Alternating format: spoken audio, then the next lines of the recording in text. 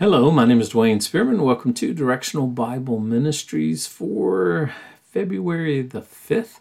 This is a teaching ministry that is called to encourage, disciple, and challenge the people of God. And we are currently working our way through the book of Daniel, verse by verse. And we find ourselves today in Daniel chapter number 9, picking up in verse number 24. So if you would find your way there to Daniel chapter number 9, verse number 24. Just want to remind you that all of these sessions are on the web page, and of course you can get the audio studies there, or you could do the video studies as well. And of course, all of these are come off of the YouTube channel as well as the SoundCloud channel, and then also I'm on Rumble now. I would love to see some folks visiting over at Rumble. Some folks have decided to go that way, so I've started to migrate everything over onto Rumble as well. And then also just remind you that the book is out, Acts.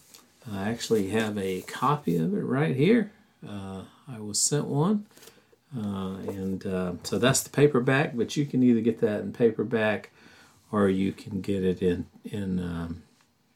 the Kindle ebook version as well. So I appreciate those of you that support the ministry like that. Thank you. And I am, as I'm presenting Daniel, I'm already putting that into a book format so that when we get through the book of Daniel, that can also go out as well.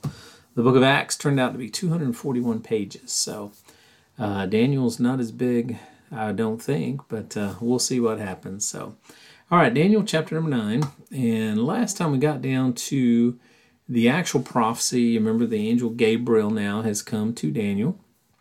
And he said, "You're a man that's greatly beloved." And he says, 70 weeks are determined upon thy people and upon thy holy city, referring to Jerusalem, to finish the transgression, to make an end of sins, to make reconciliation for iniquity, to bring in everlasting righteousness, and to seal up the vision and prophecy, and to anoint the most holy. So, like we talked about last time, the 70 weeks are actually 70 weeks of 7. 70 times 7 is 490. In our European country, in our European culture, we count in decades. Jewish culture counts in heptads, or in sevens, because 7 is the number of completeness in the Bible. God created the heavens and the earth in 6 days, and on the seventh day he rested. So I believe, for example, when we get over in the book of Revelation, I think there's 52, if I'm remembering correctly, sevens in the book of the Revelation. So here we have 70 weeks of 7, or 70 times 7, which is 490. So the angel Gabriel is telling Daniel here there's 490 years determined for your people. And during those 490 years, these 6 things are going to be done.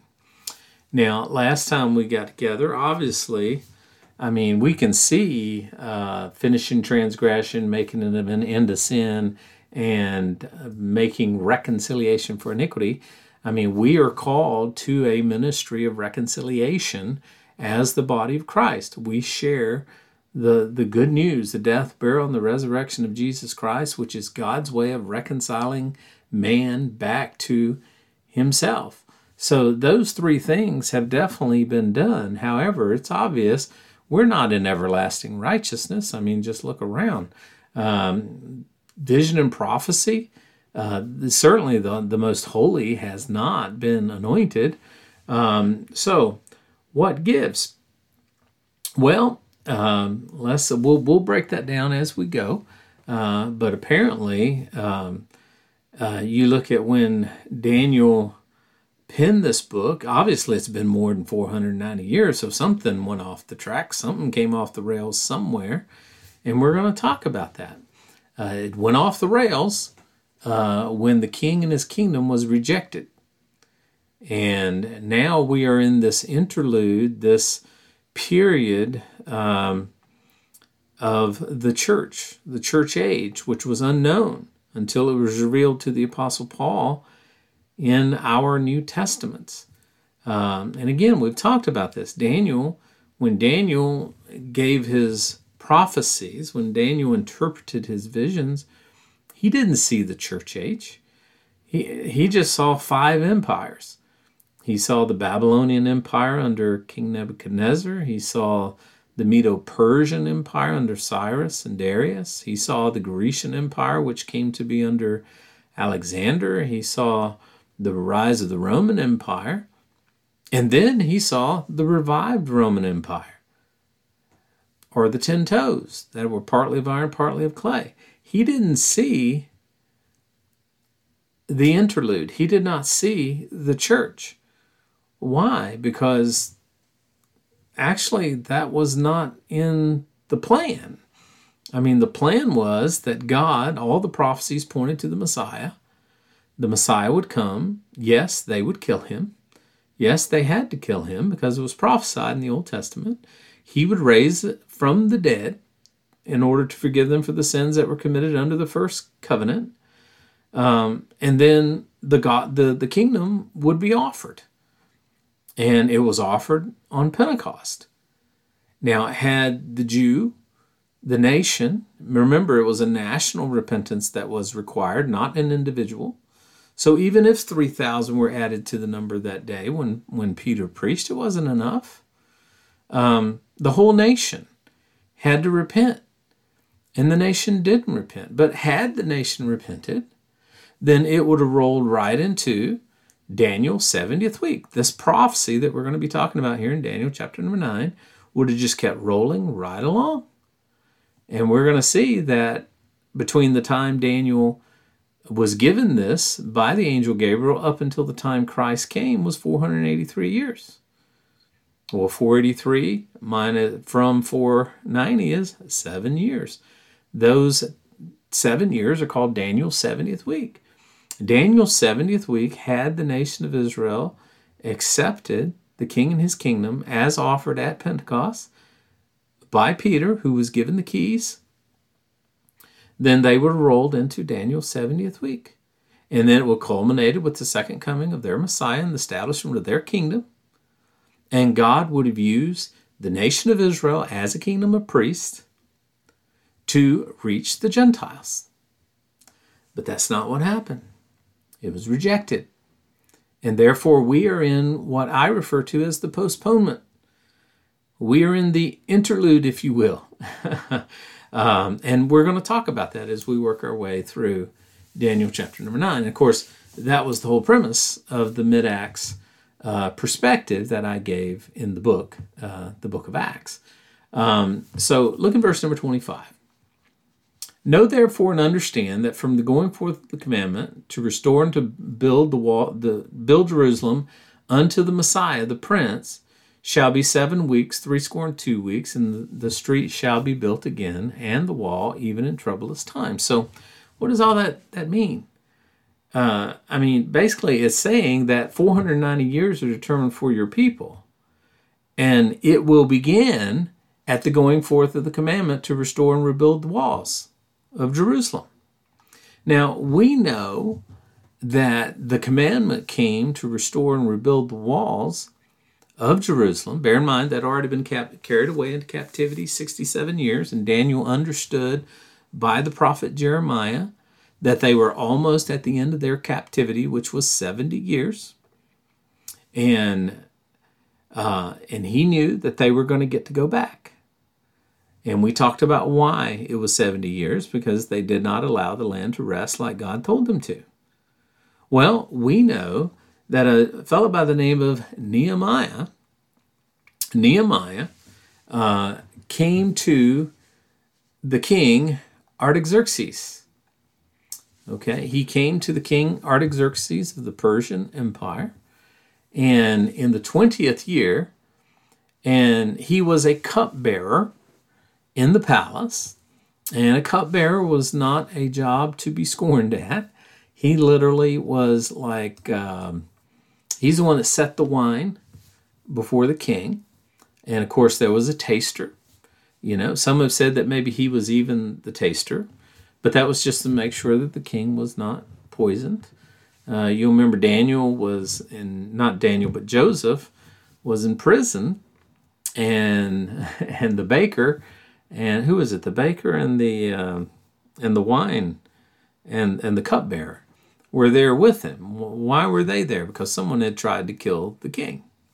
Well, that's what Nehemiah did. He was a wine bearer, if you will. And some people say that he actually sampled it, but either way, I mean, he's there and he's got wine, and he took the wine and he gave it to the king. Now I had never been aforetime sad in his presence. Wherefore the king said unto me, Why is thy countenance sad, seeing thou art not sick? This is nothing but sorrow of heart. Then I was sore afraid. And I said unto the king, Let the king live forever. Why should not my countenance be sad when the city and the place of my father's sepulchres lieth in waste? He's referring to Jerusalem. And the gates thereof are consumed with fire. And then the king said unto me, What dost thou make request? So I prayed to the Lord my God.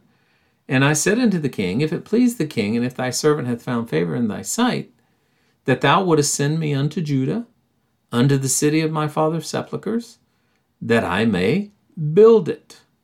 And the king said unto me, the queen sitting by him, How long shall your journey be? And when will you return? So it pleased the king to send me, and I set him a time.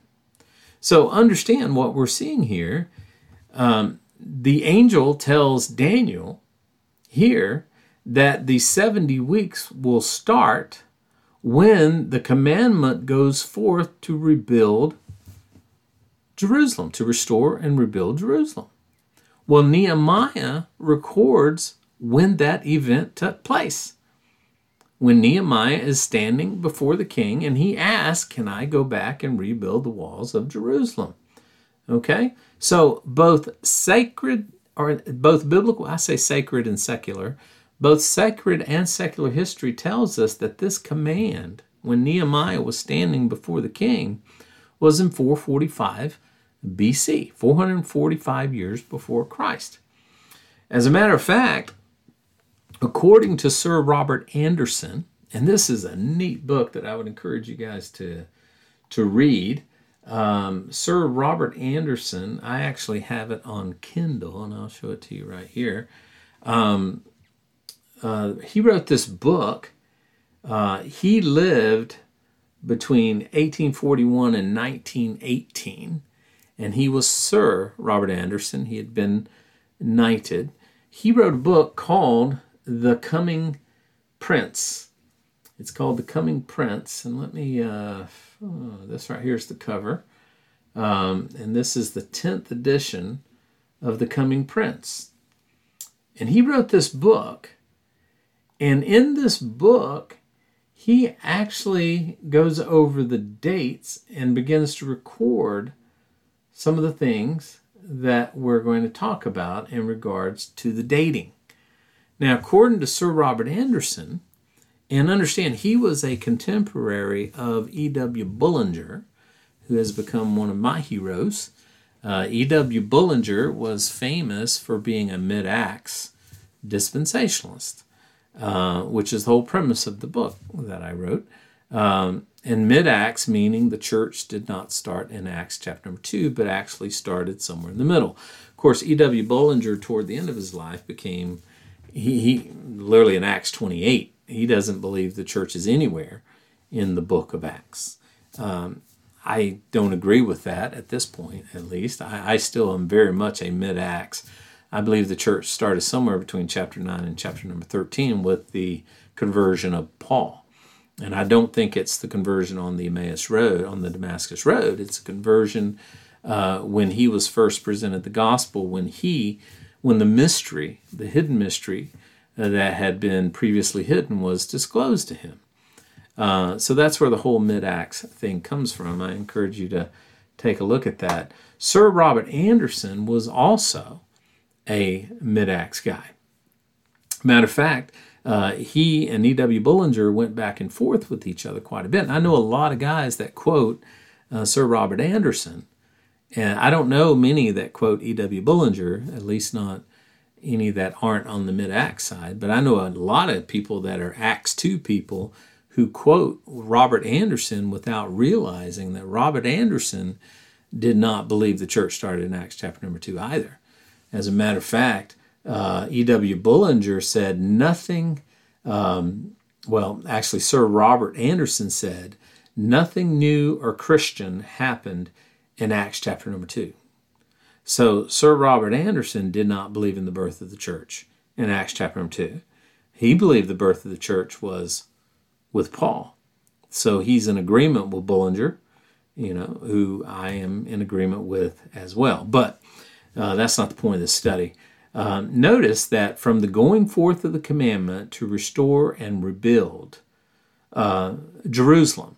So we know from Sir Robert Anderson that this command was given not only in 440 BC, but it was actually given on March 14th, 440 BC, 445 BC. So what we have here is an exact dating of when the commandment was given to restore and rebuild the walls of Jerusalem. When the king told Nehemiah he could go back and rebuild the walls. March 14th, 445 BC is when it happens. Now notice what it says here. It says, "Know therefore and understand that from the going forth of the command," which was March 14th, 445 BC, "to restore and build the walls of Jerusalem unto the Messiah," when the Messiah comes, "the prince shall be 7 weeks and 62 weeks." Now, 7 weeks is 1 week, okay? And 60, that's 20, 40, 60, and 2. So 62 plus 7 equals 69. So the prophecy that we are looking at here says that from the going forth of the commandment to rebuild to restore and build the walls of Jerusalem, which happened on March 14th, 445, until the Messiah, the Prince, comes, will be 69 weeks. Now we know that 69 weeks, it's 69 weeks of 7, right? So 69 times 7 is 483 years. So the prophecy is essentially, from the going forth of the commandment to restore and rebuild the walls of Jerusalem until the Messiah comes, will be 483 years. I believe that, we're looking at one of the greatest prophecies in all of the Bible. To me, the thing that drew me, and I was raised in the church, I used to tell people I had a drug problem as a young child.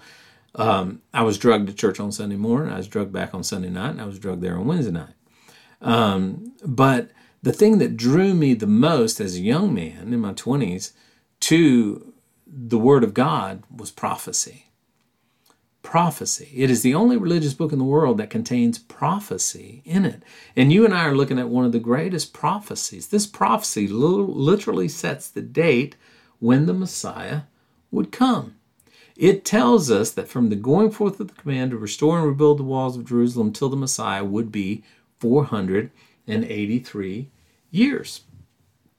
Now, bear in mind that it wasn't until 71 BC that we began using what is called the Julian calendar, which is what we call a 365 and a quarter day calendar. And that's why every 4 years we have a leap year to make the correction for this calendar. But up until that time, the world used the Babylonian calendar.